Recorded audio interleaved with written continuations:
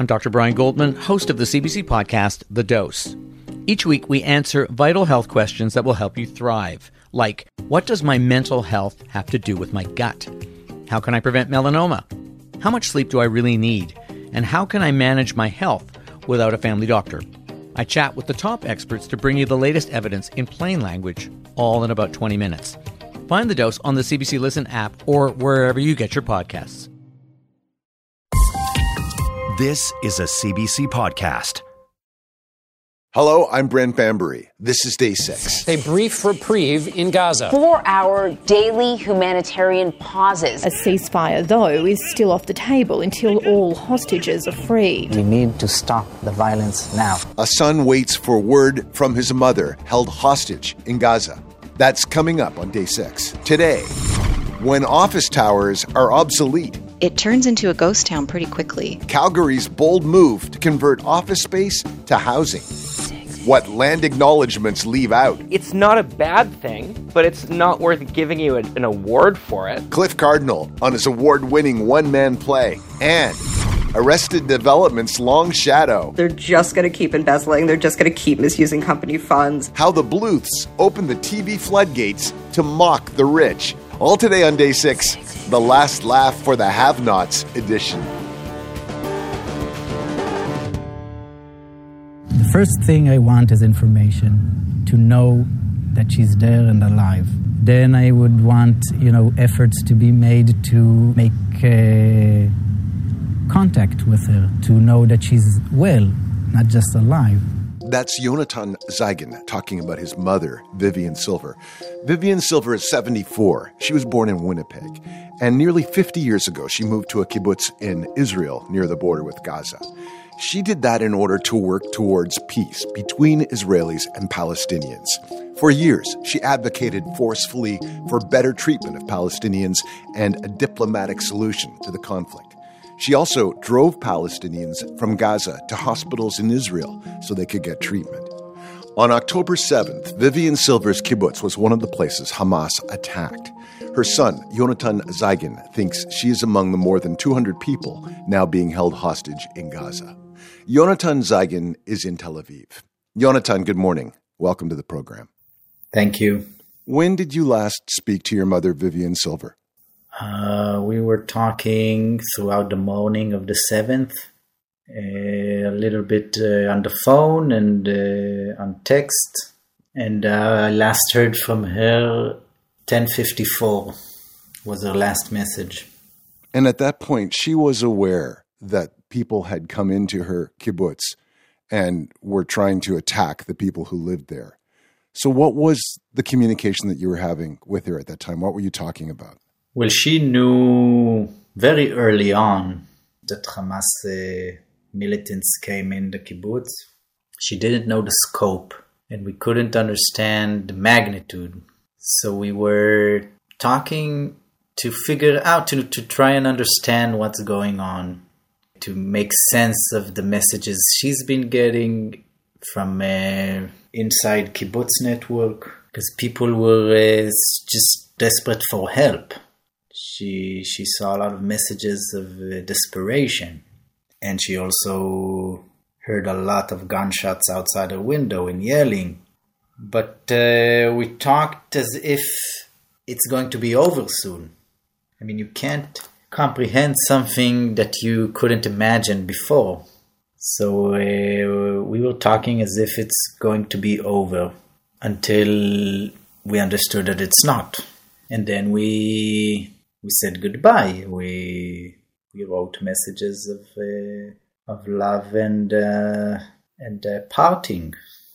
We know now that some of her neighbors were being slaughtered while you were having that conversation. But you believe that your mother is still alive, don't you? Yeah, that's our belief.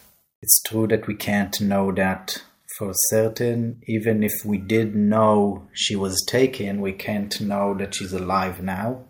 But we assume she was taken because her body wasn't found. The house is burnt to the ground, but there's no evidence there of a struggle or bullets or any remains. What was that like for you to go back into her house after you found it burned and incinerated? It wasn't just her house. It's the whole kibbutz. It was like walking through the valley, the shadow of death. It's a harsh experience. Yonatan, your mother moved to this kibbutz on the edge of Gaza expressly so she could work for a peaceful solution to the Israeli-Palestinian conflict. She's somebody who seems to have never lost faith that such a peaceful solution was possible. What do you think that she might be saying to her captors now if they're holding her in Gaza? I can imagine her reasoning with them, trying to work with them on the best outcome for everybody there. Doing a think tank. Because she always believed, that people, if you take away the agendas and politics, ideologies, we're the same. And I believe she can see, the humanity in her captors still. Do you think it's possible the October 7th attacks could have changed her mind, could have changed her views, dampened her optimism? Yeah, it's possible. People who suffer such trauma are affected in different ways. So I really hope to see if she had changed or not.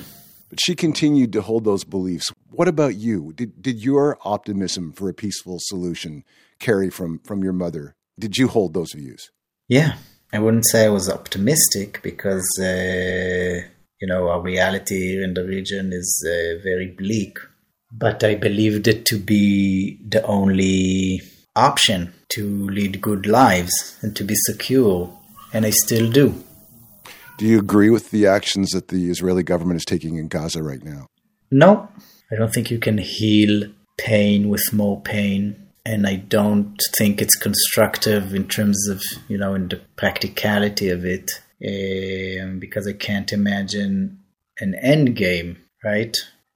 Conquering Gaza and then what?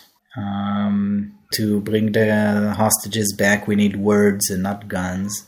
And in order for us to have better lives in the future, we need peace and not war. What are your days like now? What do you do when you get up in the morning? What's your first thought, and how do you keep pushing forward?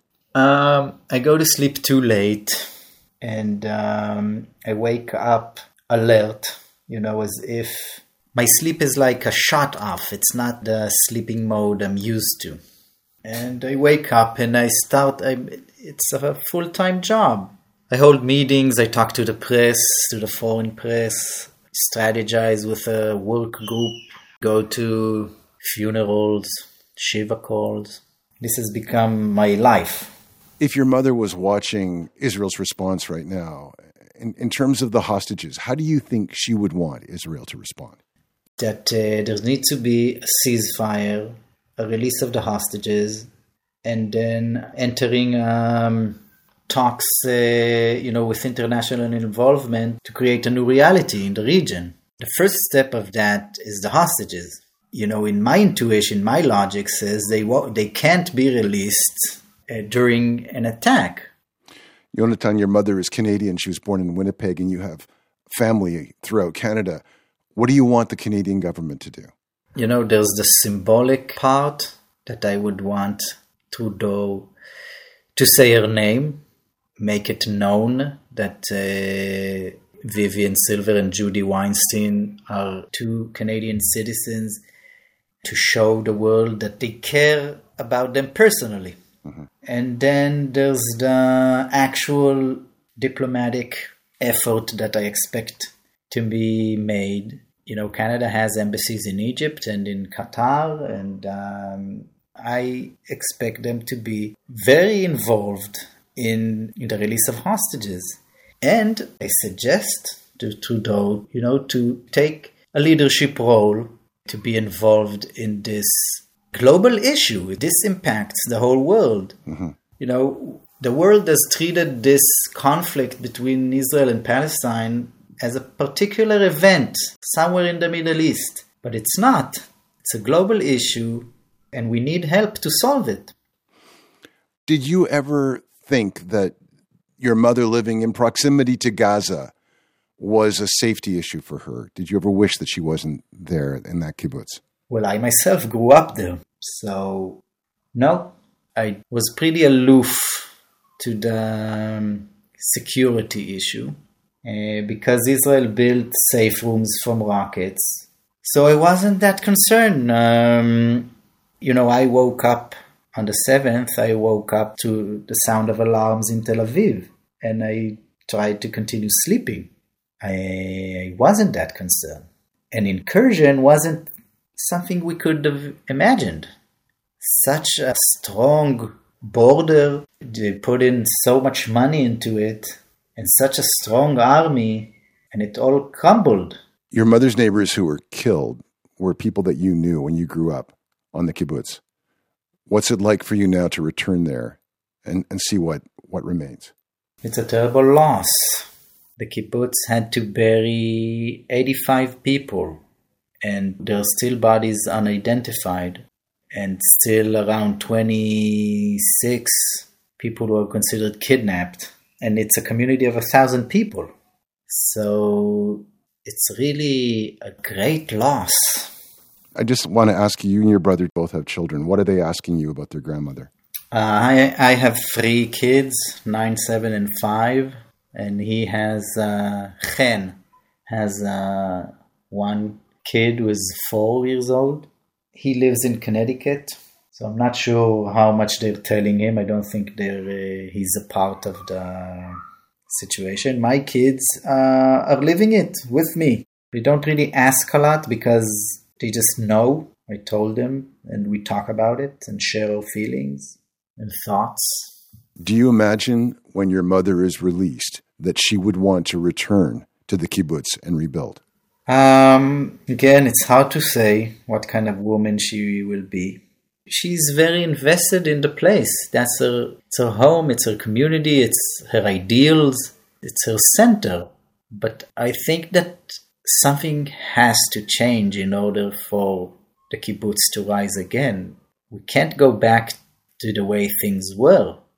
You had plans to spend the holiday of October 7th with your mother on the kibbutz, and then you canceled those plans. What do you feel about that now? It's a combination of survival's guilt and a feeling of luck, how much I lucked out. I'm so glad that your children are safe today. Yeah. And thank you very much for talking to us, and I hope we'll speak again when Vivian Silver is released. Thank you. Yonatan Zeigen is the son of Canadian-Israeli peace activist Vivian Silver.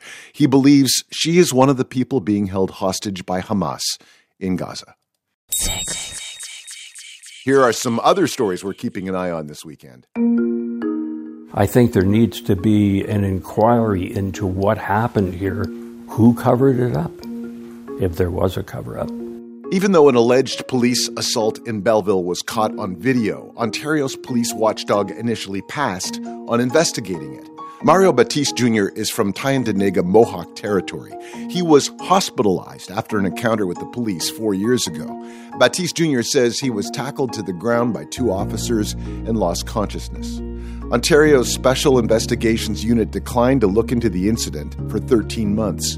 Charges were eventually laid, and the officers in question are on trial. Now there are calls for an inquiry into why it took so long. And in order to meet our targets, we need to keep moving and keep working hard every day to ensure that we get there. The federal government has committed to reducing greenhouse gas emissions to 40% below 2005 levels by the end of this decade. But an environmental audit released this week found that at current rates, we're not going to make it. The environmental commissioner says that's because green initiatives and policies keep getting delayed. This comes as Canada is set to scale up its oil production. Climate scientists predict 2023 will be the hottest year on record. Ottawa is promising a new climate plan by the end of the year. Still to come on Day 6, the economic karma of arrested development. I'm Brent Bambury. There's a cream with real diamonds in it. I can actually smear diamonds on my face. They borrowed too much money, they rented too much space, they don't have enough people coming in the door, and there's just really no way around that. In the end, WeWork just wasn't working out. The company officially filed for bankruptcy this week after a years-long struggle to turn around its business. WeWork was essentially a souped-up real estate company. It bought up commercial leases in urban centers, renovated the spaces, and then sold short-term office rentals to people who liked the idea of a sleek co-working space with coffee on tap. As recently as 2019, WeWork was the largest commercial leaseholder in both New York City and London, England. And now, in a world struggling to fill empty offices after a global pandemic, WeWork's bankruptcy could leave a big hole in an already struggling market. The loss of WeWork really will increase vacancies. It might even lower rent for tenants, but that means less cash for landlords to pay their debt payments in this high interest rate environment. The company has already announced plans to terminate multiple Canadian leases, including one in Burnaby, 2 in Vancouver, and at least 2 in Toronto, which is already facing a 15 to 20% office vacancy rate. And as office buildings sit empty across North America, many cities are looking to what Calgary is doing for a possible solution. Our goal is to make sure that when a potential tenant approaches and looks at this building, they can't recognize that this was once an office tower. Natalie Marchett is the Manager of Development and Strategy for the City of Calgary. She helped develop an innovative program to convert Calgary's empty office buildings into housing. Natalie, good morning. Welcome to Day 6. Good morning. Thanks for having me. Natalie, a lot of cities are grappling with sky-high office vacancy rates.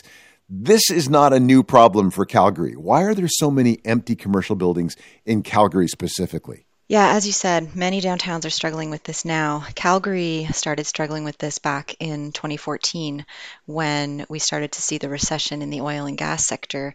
Downtown Calgary was largely the hub for corporate headquarters for the oil and gas industry. And when that recession hit us, we started to see these buildings emptying out. And year over year, those vacancy rates just kept climbing for us.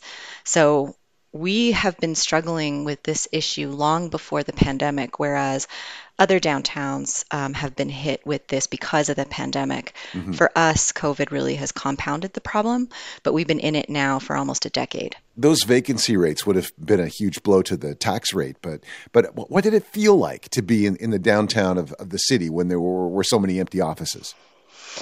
Yeah, well, just on the tax rate, the impact to property values just over the downtown core was $16 billion.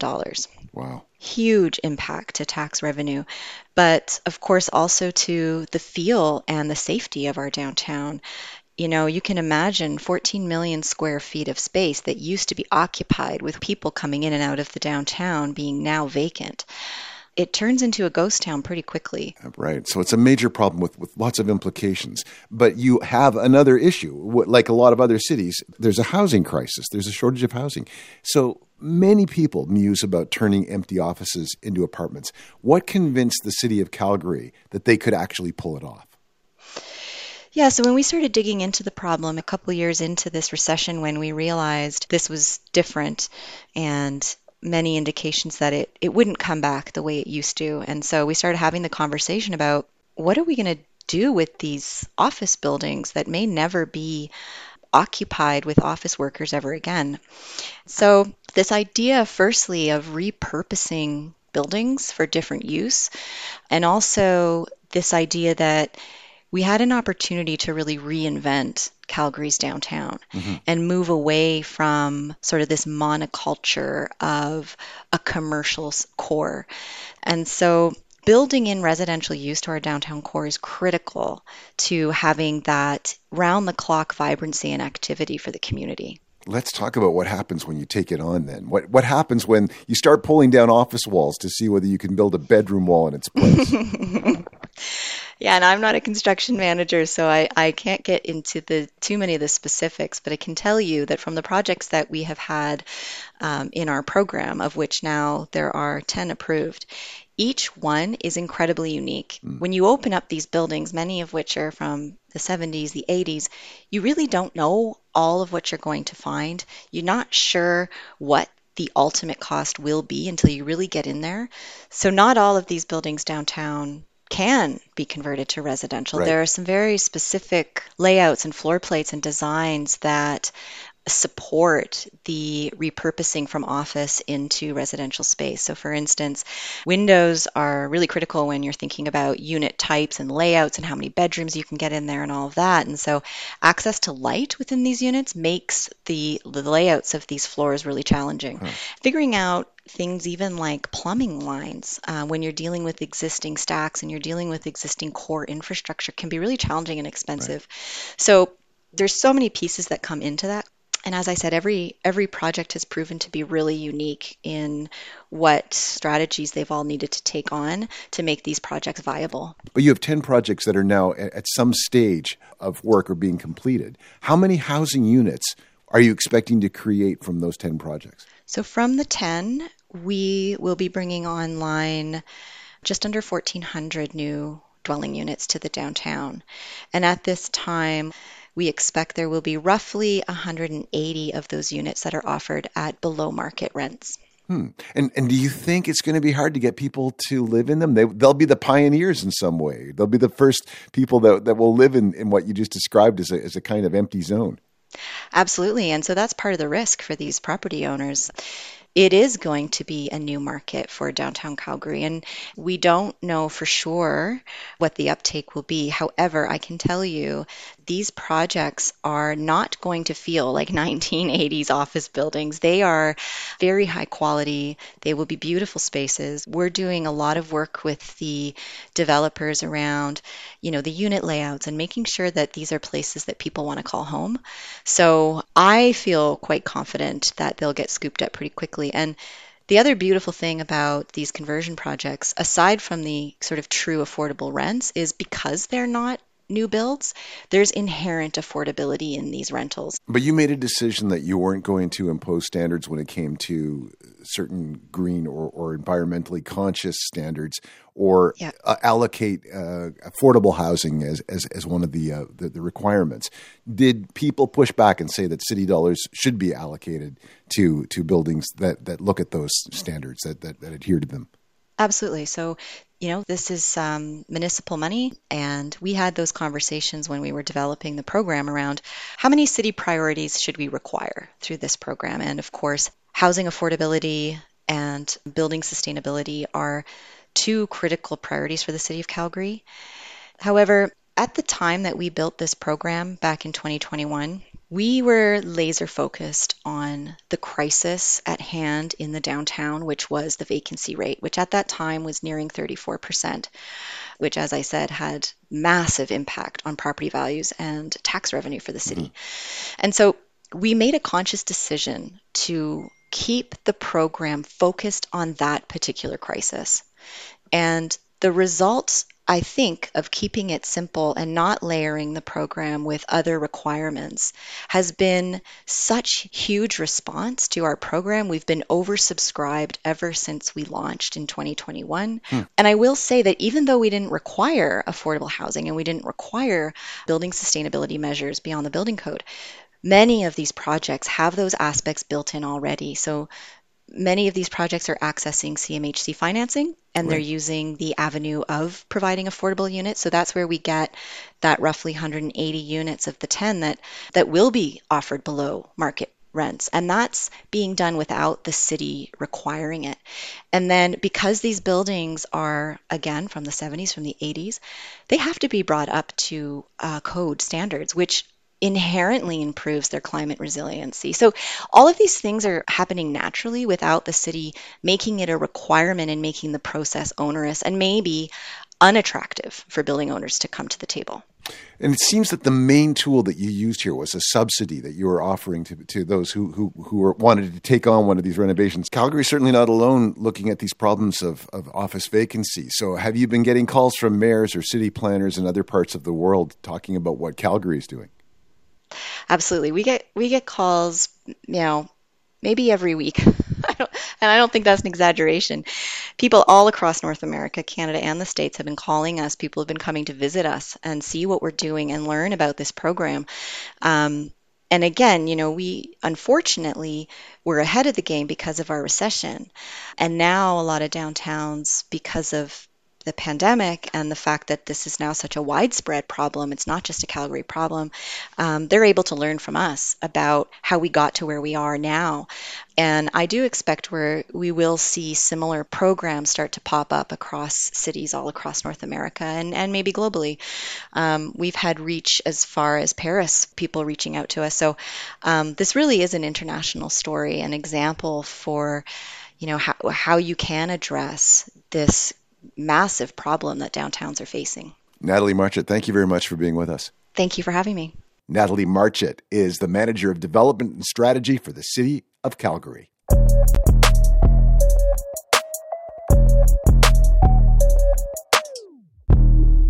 Now the story of a wealthy family who lost everything and the one son who had no choice but to keep them all together. It's hard to believe it's been 20 years since Arrested Development first hit the airwaves. It's Arrested Development. It was a show about an offbeat, dysfunctional family called the Bluths and how they cope when this happens. Bluth Development Company President George Bluth was arrested tonight for defrauding investors and using the company as his personal piggy bank. The characters trying to stay afloat after their family wealth evaporates are deeply unlikable and pretty weird. Like a illusionist who's been blacklisted for giving away his secrets. Do you consider this to be a little trick? Did you just squirt me with something? It's lighter fluid. But still, where did the lighter fluid come from? Like these characters, this show had its own turbulent journey. It was canceled after 3 seasons. Then Netflix brought it back for 2 more. The reboots didn't land with audiences in quite the same way. But writer Carly Silverman says that 20 years on, Arrested Development continues to influence the TV landscape. Arrested Development first premiered in 2003. So what was going on around this time was... The closing bell told the end for Enron. 77-year-old John Regas, founder of Adelphia, carted out in handcuffs. WorldCom admits it falsified profits. The Enron scandal and the Adelphia scandal. And so we enter into this period of economic unrest and corporate distrust. So Ron Howard and Imagine kind of see this going on and think like, oh, wouldn't it be kind of interesting to do a show around this? They bring in Mitch Hurwitz, and what they end up doing is creating a family sitcom. What comes before anything? What have we always said is the most important thing? Breakfast. Family. Family, right? Yeah. I thought you meant the things you eat. Arrested Development was kind of very early in terms of treating corporate America as the punchline. Something that's very consistent in shows like Two Broke Girls, Schitt's Creek, is that there's this narrative that to kind of get back to where we were, to get back on top, to earn money, you got to do things the right way. We got to make this business honest. We have to be self-made. And in shows like Schitt's Creek, they do this in kind of an optimistic way. He's managed to create in this town something truly winsome. The Rose name on another plucky young business. The characters can build things right and turn things around. Whereas in Arrested Development... You can free up a little company money to get back our golf privileges. No, I can't. Mom, you don't even play golf. They're just going to keep embezzling. They're just going to keep misusing company funds. It's probably more similar to something like Succession. I mean, Succession is a great show, and there is this kind of heightened drama to it. But Arrested Development kind of strips all that grandeur away. You know, you think of prison as this place full of guilty people and it doesn't bother you that much. But if Pop-Pop could be there, then anybody could be there. And I know I act tough, but Is this what you're worried about? Because, I got news. He's guilty. He is? Oh, yeah.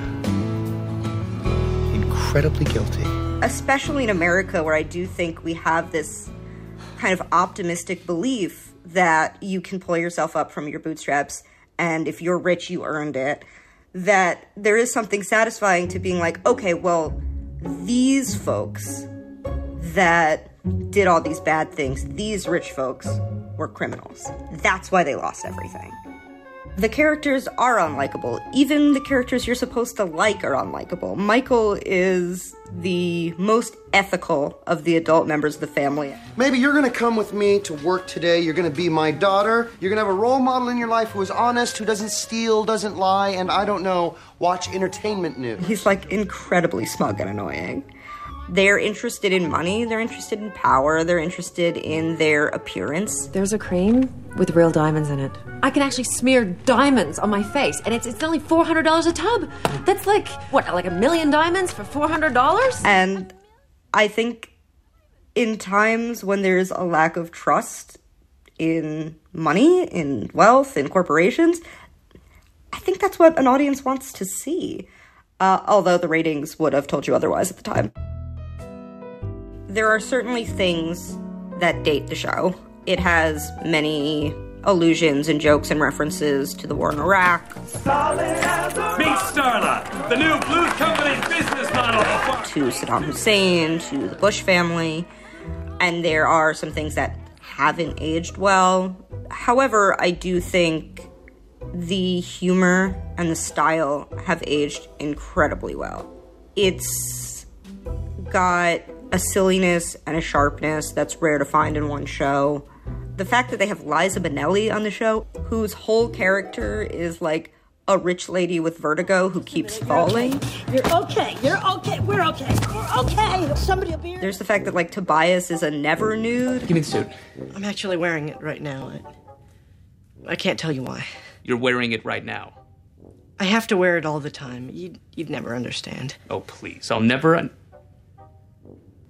understand? Who just like wears Daisy Dukes under all of his clothes, or that he's constantly painted blue for like a lot of the second season because he's on standby for the Blue Man Group. I mean, it's a very wacky show.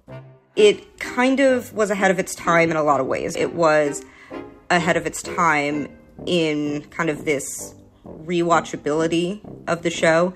Little small things that you might not notice on a first watch, which is in an age when you don't even have DVR, it's almost insane.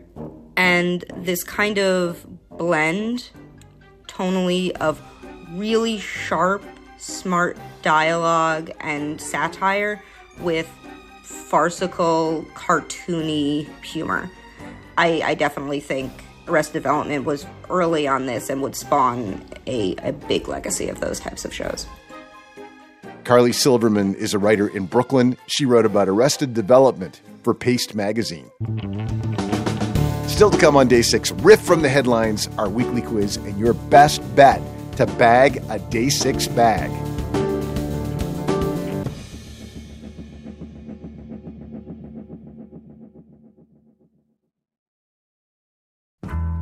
Hi, I'm Phelan Johnson. And I'm Leah Simone Bowen, and we look at history a bit differently. Have you ever wondered how hundreds of wild horses came to inhabit an island in the Atlantic Ocean? Or what Lord of the Rings and a small town in Manitoba have in common? Or the burning question, did Canada invent the teen drama? The Secret Life of Canada is a podcast about the country you know and the stories you don't. New episodes available now wherever you get your podcasts. I'm Brent Bambury. You're listening to Day 6 from CBC Radio. We're on public radio stations across the United States. Listen on demand with the CBC Listen app, and we're available wherever you get your podcasts. Also at cbc.ca/day6. They asked me to do the land acknowledgement today. I hate land acknowledgements. I find them so goddamn patronizing. You want me to come up here with my feathers and my beads, bless your little event, tell you you're woke? So I said I'd be delighted. That's Cree and Lakota playwright and actor Cliff Cardinal from an onstage performance of his one-man play called Land Acknowledgements, or As You Like It. The original version of the show premiered at Crow's Theatre in Toronto in 2021. It was billed as a staging of Shakespeare's As You Like It, called As You Like It, a radical retelling. When the curtain came up, Cliff Cardinal began with his land acknowledgement, and he just never stopped. The result is a 90-minute play/rant/stand-up routine about why Cliff hates land acknowledgements and what we should be doing instead. This week, Cliff Cardinal won a Governor General's Award in the drama category for As You Like It, a radical retelling. I spoke to Cliff Cardinal about his play in March. Your show is 90 minutes long, but in 30 seconds, can you tell us why you don't like land acknowledgements? I think that they don't go far enough. I don't think that by raising your hand and saying that you acknowledge the original caretakers of the land, you're doing a service to anybody, except for yourself and your own little feelies. I think that if you really want to acknowledge the people of the land, you should have a relationship with the Indigenous community. We should see you at the powwow. We should see you at the Native Center, and not just paying lip service to some sort of virtue signaling hogwash that they've put down on a piece of paper for you. But is it really hogwash? Like, how can it not be a good thing to remind people that the land that they're gathering on is contested? It's not a bad thing, but it's not worth giving you an award for it. What if you're saying that it's somebody else's land, give it to them. If you're somewhere you're not supposed to be, you don't stand there and wave your hand about it. You just put your ski mask on and head back out. When you first put on this show with Crow's Theatre, some people apparently thought they were going to see As You Like It as soon as you wrapped up the land acknowledgement. What happened when it dawned on the audience that there wasn't going to be any Shakespeare? Some people were thrilled because a lot of people, Brent, really hate Shakespeare. They came to see it because, their partner dragged them along or, who knows why. I have no idea why people buy Shakespeare, but they did. And then when they found out it was, and some people, of course, were really upset because they showed up. This guy comes out for the land acknowledgement. They don't like him. They have no idea who he is.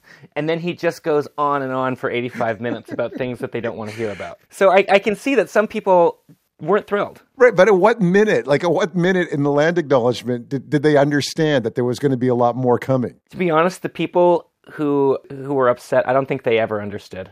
Right, okay. Okay, well, when I was at your show last week at Toronto CAA at Mirvish Theatre, you pushed the audience in a playful way.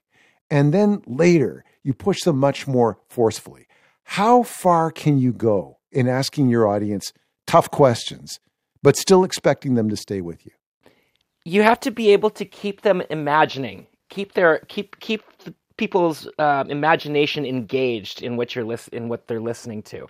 If you say something too harsh or that they're not ready to follow, then they're going to walk out on you, mentally. Mm-hmm. And so it's you got to really, I'm trying to really be engaged with people and listen to the quality of the silence and the punctuation of the laughter and know, okay, they're not ready to go with me there. Yeah. And I mean, you're asking them questions. You're really asking the audience questions and they answer you back. But the night that I was there, just after you attacked the Catholic Church, the Pope, and the missionary oblates of Mary Immaculate, who played a key role in running residential schools, an audience member pushed back on you.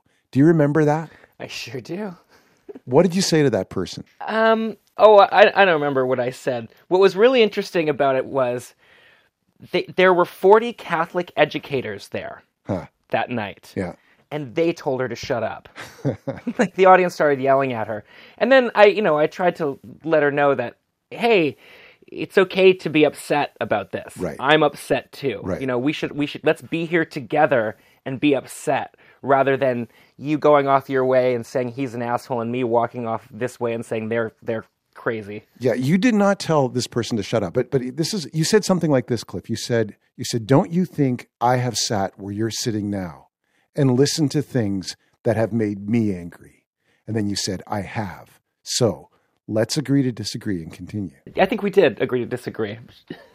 But I'm curious about what have you sat at and listened to that made you angry? Oh, well, I mean, I've sat through 10th grade history class. I've sat through, racist dinner parties. I've sat through the national anthem and the Lord's Prayer enough times in sickening circumstances that I get it. I get it. I've been lied to. We all have. To be an Indigenous person in this country means that we are surviving in a system that tried to kill us. So, yeah, I've choked on a lot of lies. But it was really amazing to me that you used that moment of identification with this person rather than a moment where you could have done what you said the Catholic educators did to them and told them to get lost, right? And because it's your show she's interrupting, it's not theirs. Well, there's this thing about this, it's part of like, a cancel culture thing where, we go, oh, well, you don't agree with me? Well, you must be a bigot. Mm-hmm. That's because you're bad. And I mean, like you said, like I know I'm pushing buttons. I know I'm pushing the audience to think about things from a perspective that they don't normally. And so if I bring you out there, I should be able to at least throw you something to get you back to shore. It's really interesting how much you focus on actions as opposed to gestures in the play. And you talk about the difference between hashtagging an orange square on social media and writing a check to your local Native services outlet. And I think I know which one you think people should do. But do you think that people will actually get to actions if they don't start with gestures? Maybe you're right.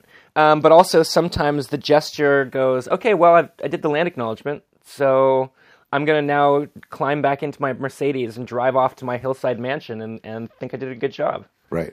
Well, during the show, you also acknowledge being in an establishment theater, and you poke some fun at very, very powerful corporate sponsors.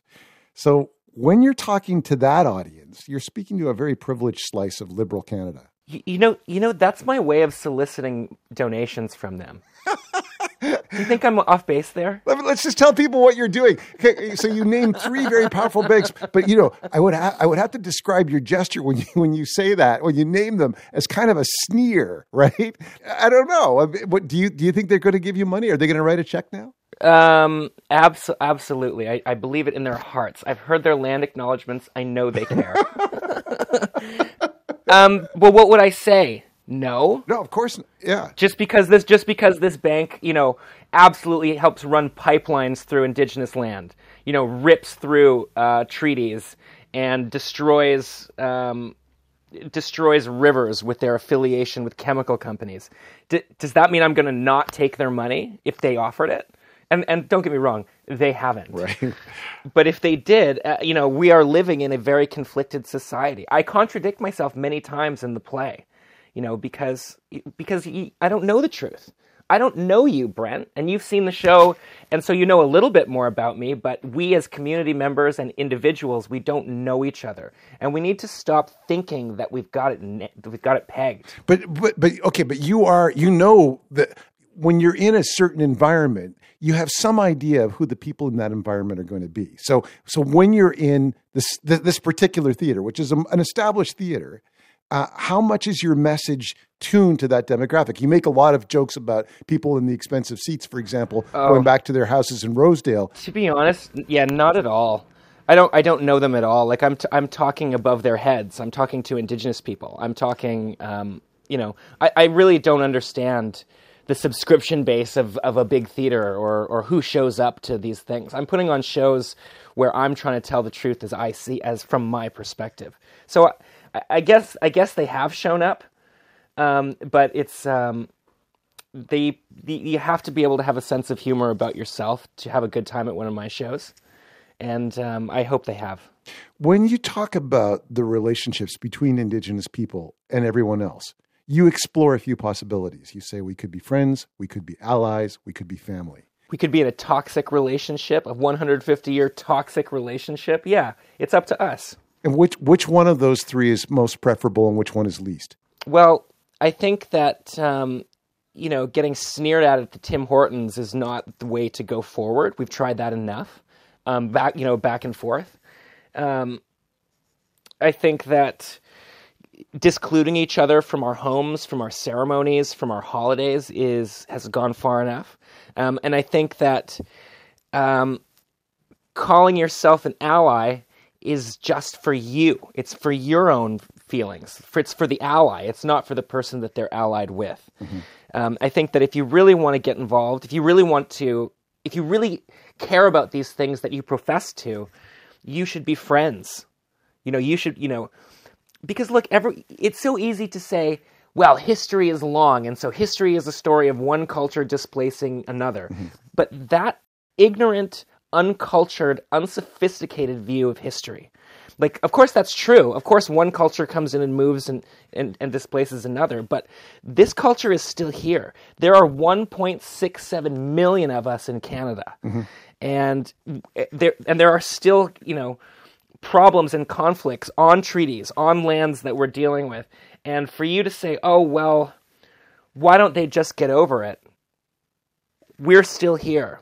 If you had an Indigenous friend, if you had Indigenous family, if you had a foot inside the Indigenous community, you wouldn't think such stupid things. About the land that we acknowledge in land acknowledgements, you say in the play, the land will be fine.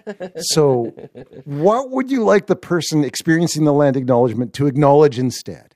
That we should know each other. We should make an effort to know each other. The land that we have, the commitment to the land should be in our relationships with each other. There's a lot of Christian Catholic people in this country. You guys got a thing called do unto others. I think that they've forgotten about it. I think that's this one thing that they learned on the first day and then forgot. And we have a thing called all my relations, which means that we're all related. We believe in similar things. We should be able to get together on these things. Cliff, how is Shakespeare like MDMA? Well, I wouldn't pay for it. But sometimes it's free. That's the thing that the Shakespeare part of it is something that Chris Abraham was really into, because Chris Abraham is just is a brilliant Shakespeare director, and so he really could see that the idea of As You Like It it's about these people who leave the city to go into the forest to solve the problems of the city, and it's a lighthearted pastoral kind of skipping affair. Yeah. And so it seemed to be the perfect kind of show to do. And I have no idea, because look, I can't afford to go to Stratford. The only times I have been there when I was in theater school, and I find Shakespeare so goddamn boring. Like, it's just it has nothing to do with me. And I understand that, the central themes of jealousy or honor, they do touch on each other's lives, but not as much as like a Star Wars movie. That being said, although I think that most of the stuff is crap, I do want to reach out to anyone at Stratford and let them know that I have a great new adaptation of William Shakespeare's As You Like It. And I would love to come down there and play it for them. Cliff, it was great to talk to you. I enjoyed your show so much. Thank you very much for being with us today. Thanks. I was just kidding about all that. See you, Cliff. See you, man. Thanks a lot. Playwright and actor Cliff Cardinal's one-man play is called Land Acknowledgements, or As You Like It. Cliff won the Governor General's Award for Drama this week. That interview first aired in March. Time, weather, and... Rift from the headlines. And here it is, Rift from the Headlines, our weekly quiz. 3 riffs linked by one story in the news. If you guess the story that links the riffs, you could win a Day 6 tote bag.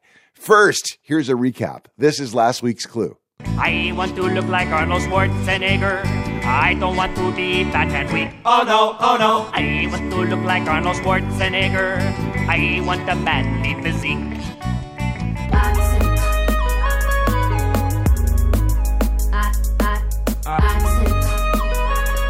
My voice is not done.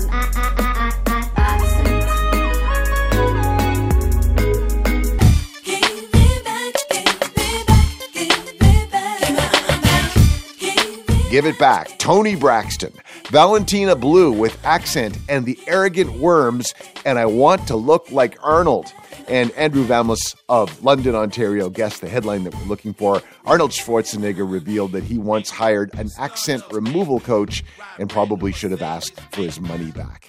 Congratulations, Andrew. A Day 6 tote bag will be on its way to you soon. Now, here's this week's clue. Jump in that water, be free. Come south of the border with me. Jump in that water, be free. Come south of the border with me. All in all it was just a break in the wall.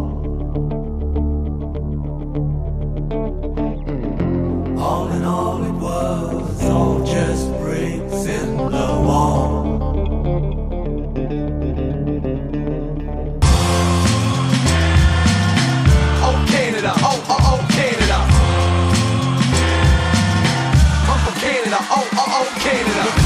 we're looking for the story that connects those riffs. Email us your answer, put riff from the headlines in the subject, and send it to day6@cbc.ca. Please include your mailing address because one right answer will be picked at random. The prize is a Day 6 tote bag. You can always hear the clues again anytime at cbc.ca/day6. Hockey and bred the greatest players, Gretzky to Crosby. Time, weather, and From the headlines.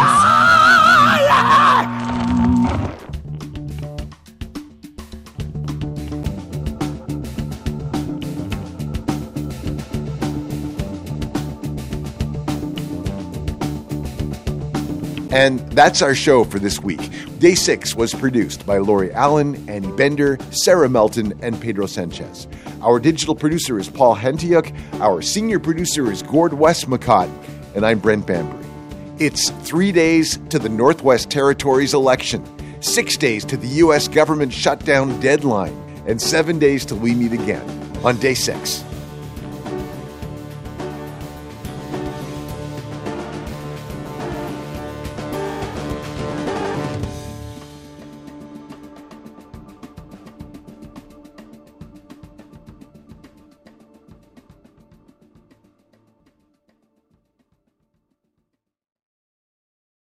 For more CBC podcasts, go to cbc.ca/podcasts.